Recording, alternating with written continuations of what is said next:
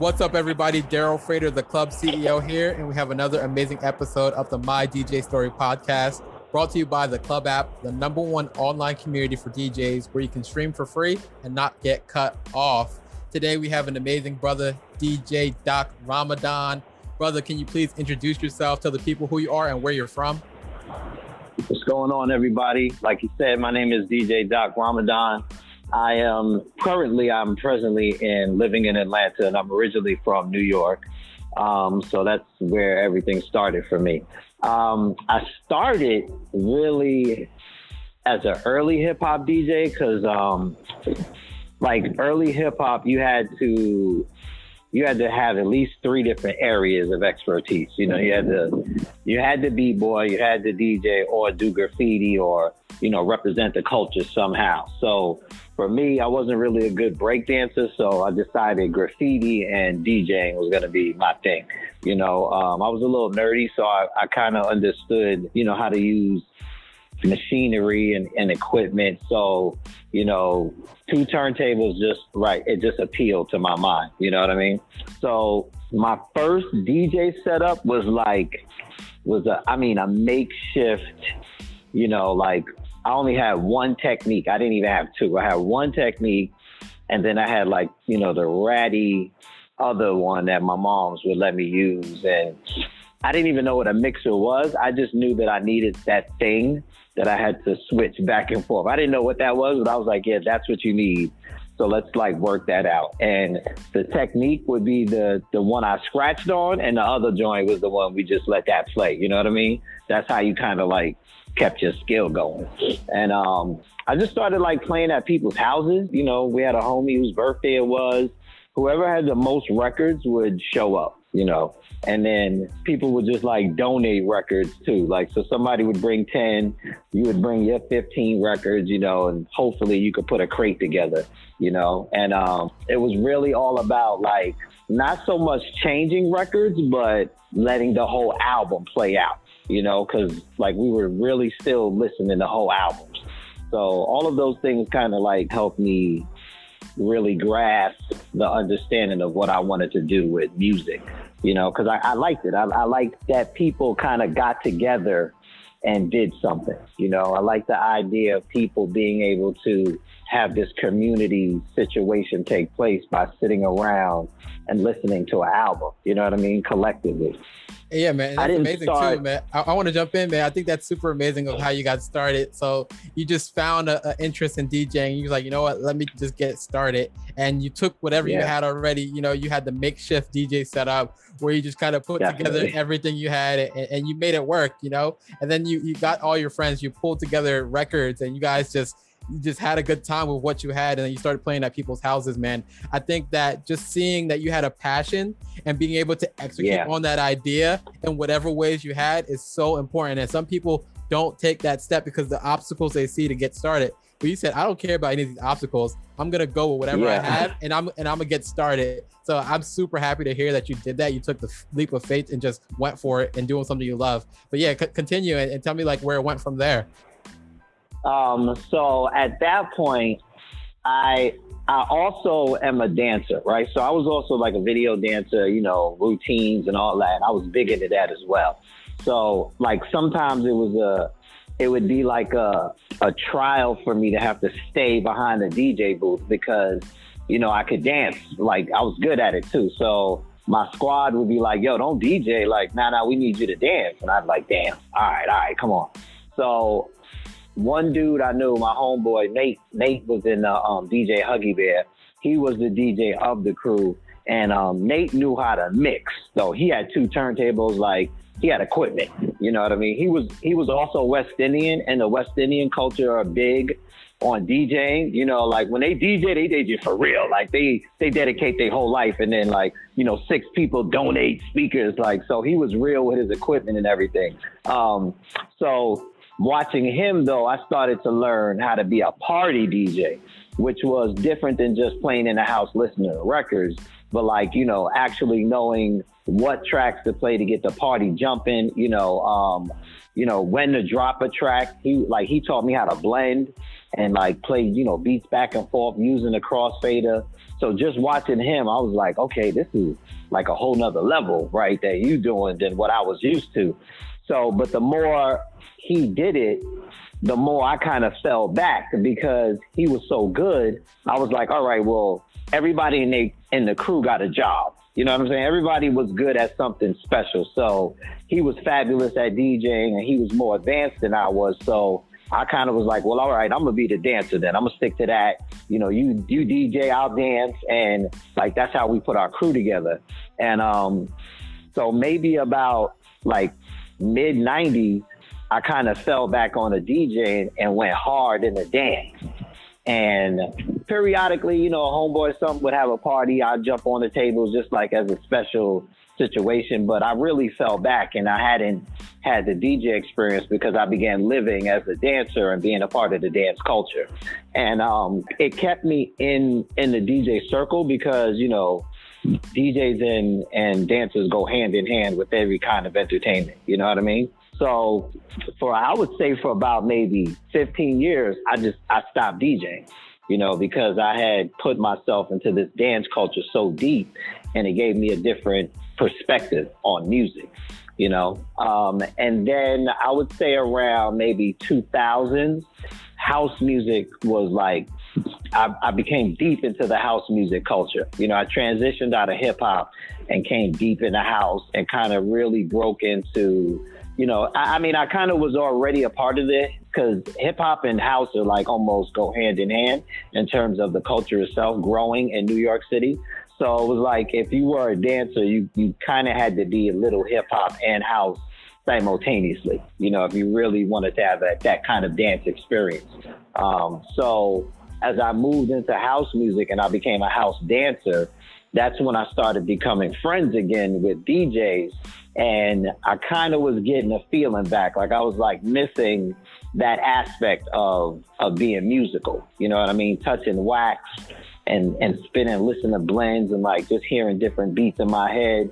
And I wanted to, but you know, I was like hesitant again because I was so deep into the house music culture. And then I went into film. I started shooting house music dancer documentaries.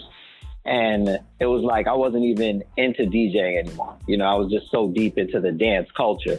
But as I shot the documentary, what I noticed was that I really started to get the understanding of how significant the relationship between dancers and DJs actually is, especially for house music, and how DJs use a dancer as their radar to judge whether it's any good or not. You know what I mean? And even if the whole club is dancing, I would notice that DJs would be looking right at me and I would be like, yo, why is he watching me? And then it would dawn on me like, nah, if I'm not dancing, then this is kind of whack. You know what I mean? Like if you can't get me to dance, and I kind of dance to anything, but if I'm not dancing to this and I'm just like, you know, mulling back and forth, then the DJ's like, okay, I got to change that. You know what I mean? So I started to really understand the DJ dancer relationship and understand like the frequency and the science behind what a relationship between a DJ, dancers, and the audience actually is. You know, the DJ feeds off of the dancer. Yeah, people in the club, that's one thing. The energy, yeah, but somebody has to ignite the energy. You know, I'm the first one on the dance floor. Nobody's dancing, I go right to the dance floor center, and I'm like telling the DJ, okay, this is what you need to do. You know what I mean? Like, okay, this is cool, but I'm gonna need you to pick up the pace, or yeah, that's a good song, but nah, you killed me on that one. Like, I know that we're having a conversation physically, you know what I'm saying? And he's trying to gauge what works for me. Good DJs, they already know what works for me because like they've been watching me. You know, they like, okay, that's my dude. I know what he got. I know what he works with. So it gives a different experience. So I kind of really started getting that understanding of how significant dancers are to a DJ, again, specifically in house music, you know? And it put me in a place where I started advocating for dancers to DJs, where I was like, you know, DJs always, you know, we have a tendency to, like, because we're isolated, we think for everybody sometimes instead of always listening to people. You know what I mean? And we'll go to track stores, pick the top 10 track hits, and we'll be like, yo, this is gonna rock. And no, it's really not. You know what I mean? Them 10 tracks from track stores, and they were real shaky at best, or yeah, it sounded good when you downloaded it, but when you got to the club, everybody was like, that's okay. I guess you can play that. And it's like, damn, that wasn't a good move, you know? So it's like, you gotta really get in tune with your dancers and feel where they're coming from, so that you can recreate something in them, you know, where you can ignite, you know, set this fire off, because they're the ones that's going to get the party jumping. You feel what I mean? Yeah, I think you brought up a really interesting dynamic, man. You talked about the science behind the DJ and dancer relationship. I don't think that's ever been brought up on the podcast yet. So I like that you really touched on this. And I think that it's super important to understand how to create the entire experience, you know, through the dancers, the people in the room, the DJs, the music. Everything together works in motion to fulfill the goal of a great event, party, or whatever you're DJing at. And it's like, exactly, you set the tone as a DJ. You got to know how to use all the assets at that event, at that party that you have, to make the experience for the people that are there. And I feel like you understand the science of it to a deeper level than what most people actually see. So if you're here, if you're listening, listen to DJ Doc Ramadan. He understands the psychology of the dancer and DJ relationship to set the vibe in the room. So yeah, I just wanted to jump in and say that. Amazing, you know, brother, that is truthfully amazing. And thank you for putting that in the minds of the other DJs that may be listening to this, because now they can add that to what they're doing. They can include that and incorporate that to their DJing, because it might be an element that they never thought about before. So you're unlocking a new wave for them to even think about, to make their DJ experience better for their audiences. So thank you for that, man. And talk to me a little bit more about like where do you go from there? Now you have this expertise in curating the music and the experience with the DJs, the dancers, and the audience. You know, what are some things that you've done like in the most recent years, and kind of where do you see your career going forward from there? So recently, because I kind of, you know, in Atlanta, the house music scene got shaky. And what started happening was DJs got a little too comfortable, you know. I would go to parties and kind of hear the same set like over, and I was like, hold on, like, what the fuck? Like, what are we doing? You know what I mean? I would see DJs on the side Shazamming somebody else's set so they could play it at the next set that they're at. And I'm like, nah, B, like, y'all kind of losing touch with reality, meaning like a lot of DJs started becoming promoters. And because they became promoters, they lost their connection with the people who make the party. So they're so busy advertising that they're not DJing or being conscious of the fact that, you know, in house music, it's all inclusive. It's not just one audience.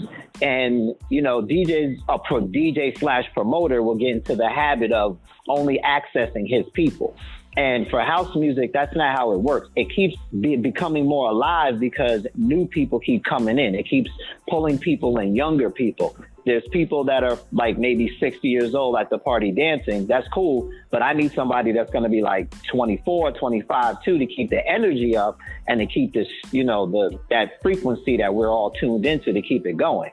So when DJ started not bringing in the young squad, I was like, how you not bringing in the young dancers? Like, real talk, you fucking up. Like, you messing up what this community is really about.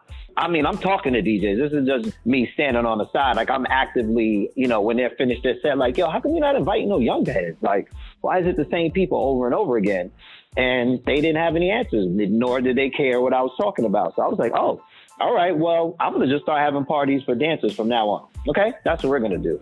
And pandemic came and it was like wipe out. Whoever was a promoter and whoever was in charge of the political house music, all that gone. And I was like, all right, well, a friend of mine, one of my homeboys, he hit me up. This was like right before the pandemic, maybe a year before the pandemic. And he was like, yo, I want you to DJ with me. He's a hip hop R&B DJ. And he was like, yo, I want you to DJ house music. I was like, yo, I'm not a DJ. Oh, wait. No, I am a DJ. Hold on. Yes, I am. Yeah. No. I know how to do this. Yeah, okay. Yeah, I'm with you. Yeah. What I need. I was like, yo, you got turntables? He was like, nah, we use controllers now. I was like, oh, all right. Well, I got to get this new game. You know what I mean? So he put me onto a controller. I DJed maybe like one event for him. It was shaky. And then I was like, okay, I got to go into the lab. Like, I got to go practice. And then I was getting my little groove. I practiced a couple of hours a night. Pandemic hit, and then I was DJing 4 or 5 hour sets. Me and my girlfriend, she was just sitting in a room, and I would be DJing 5 hour, 6 hour sets just for her. You feel what I mean? And like getting my skill right, getting my blending, my timing, you know what I mean? Picking the right songs, hearing the music in my head first before I choose it. You know what I mean? Like really absorbing into the what's gonna work. You know what I mean? BPMs. I was like, oh shit, 120 is the shit. Okay, I gotta stay at 120, 125. You know what I mean? So that just put me full blast. And then I started realizing like, yo, I'm not going to DJ in the house no more. This DJing online was killing my vibe. Like, I was like, this is cool, but this is kind of whack. Like, I was like, this is not, I don't feel nothing. Like, I can't feel it. I'm playing for myself. So I just put the speakers out in my neighborhood. I would just put them shits in the window and just play out. And then I would see like people sitting on the stoops and shit listening. I was like, okay, I'm gonna just go to the park. Fuck this. I'm gonna just pull up to a park one day, plug in the park, and Piedmont Park had a jack, an outlet. I only had a controller and like 2 speakers to power up. I didn't need, an amp. You know what I mean? Plug that joint in, and then I started playing house music in the park, and it was like, I could see how it was changing everybody. How many dancers was coming out, young heads was just coming to hang out. Like, yo, thank you. Like, they wasn't even tipping me; they was hugging me.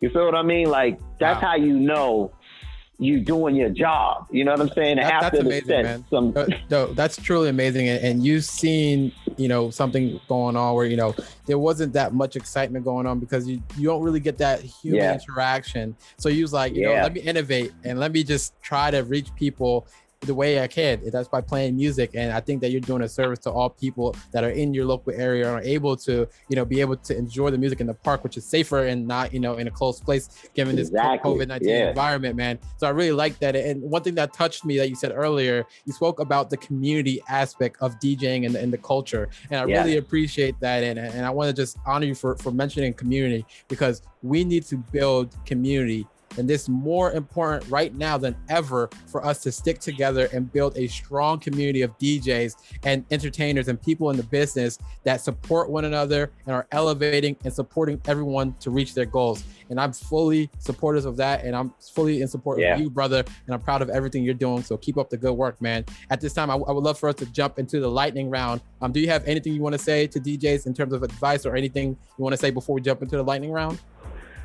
Real quick for all DJs is don't get caught up in the business of DJing so much that you forget that you're still an artist, and that this is still an art form. You're not a jukebox. You don't pick the top 20 hits just because the promoter says, well, play more trap music. Like, tell the promoter, like, nah, B, this is what I do. You don't do this job. You know what I mean? And don't forget that that's the most significant thing is to, even if you only have one person dancing, that one person is leaving feeling like, oh my God, thank you.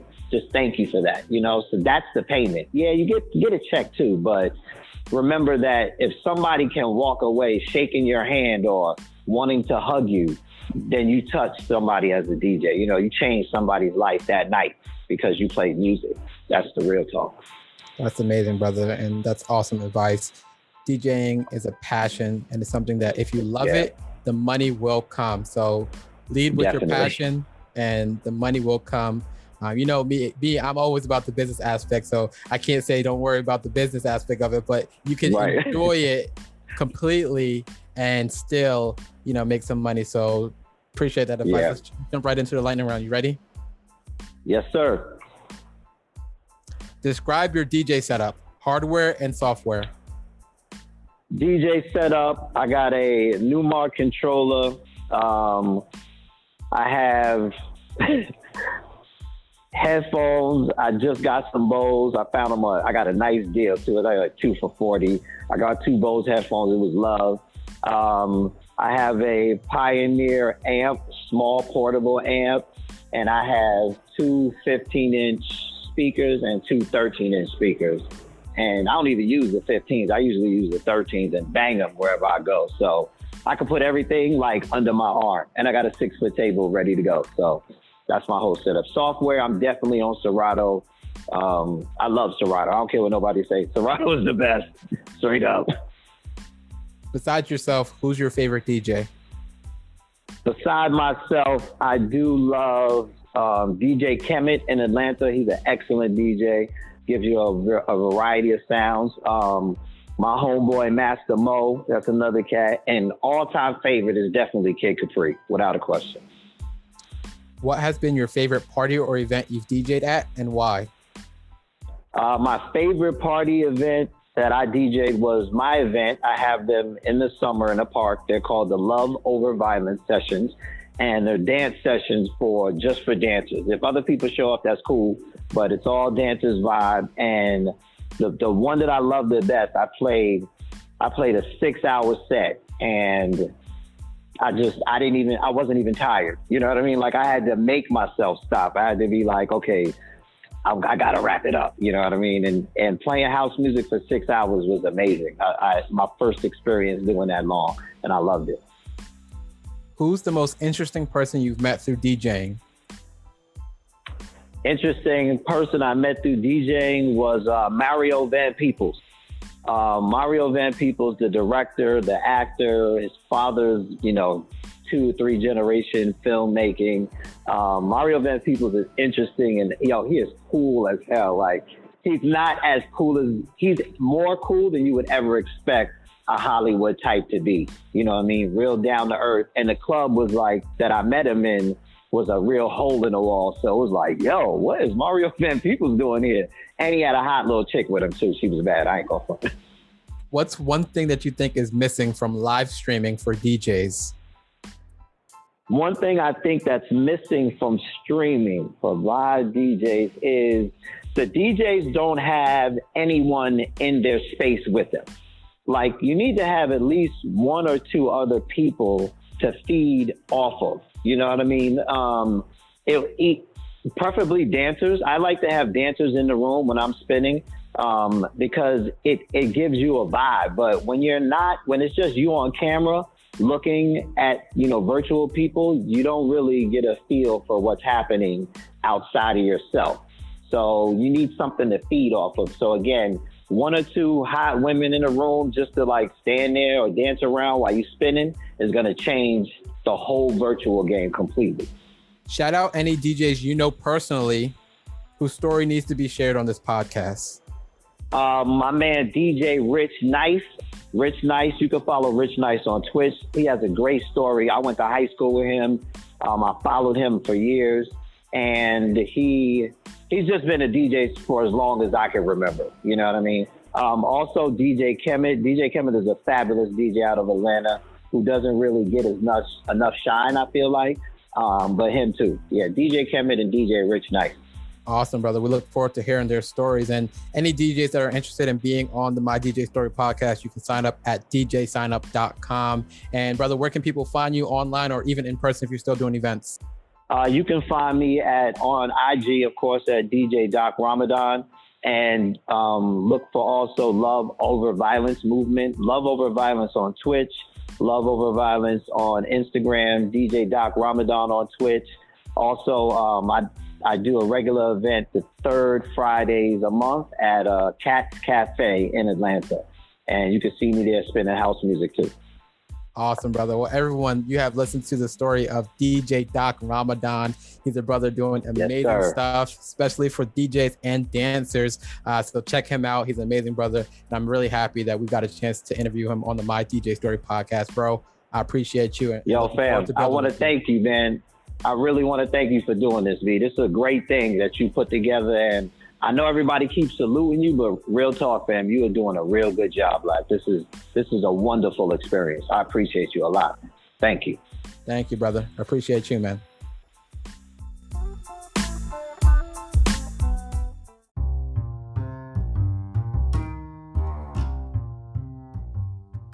Are you a DJ?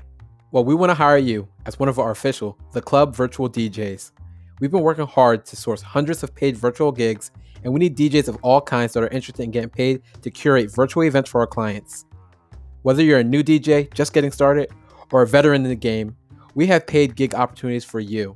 Text I'm in to 609-201-1027 to get notified for paid gig opportunities from the club.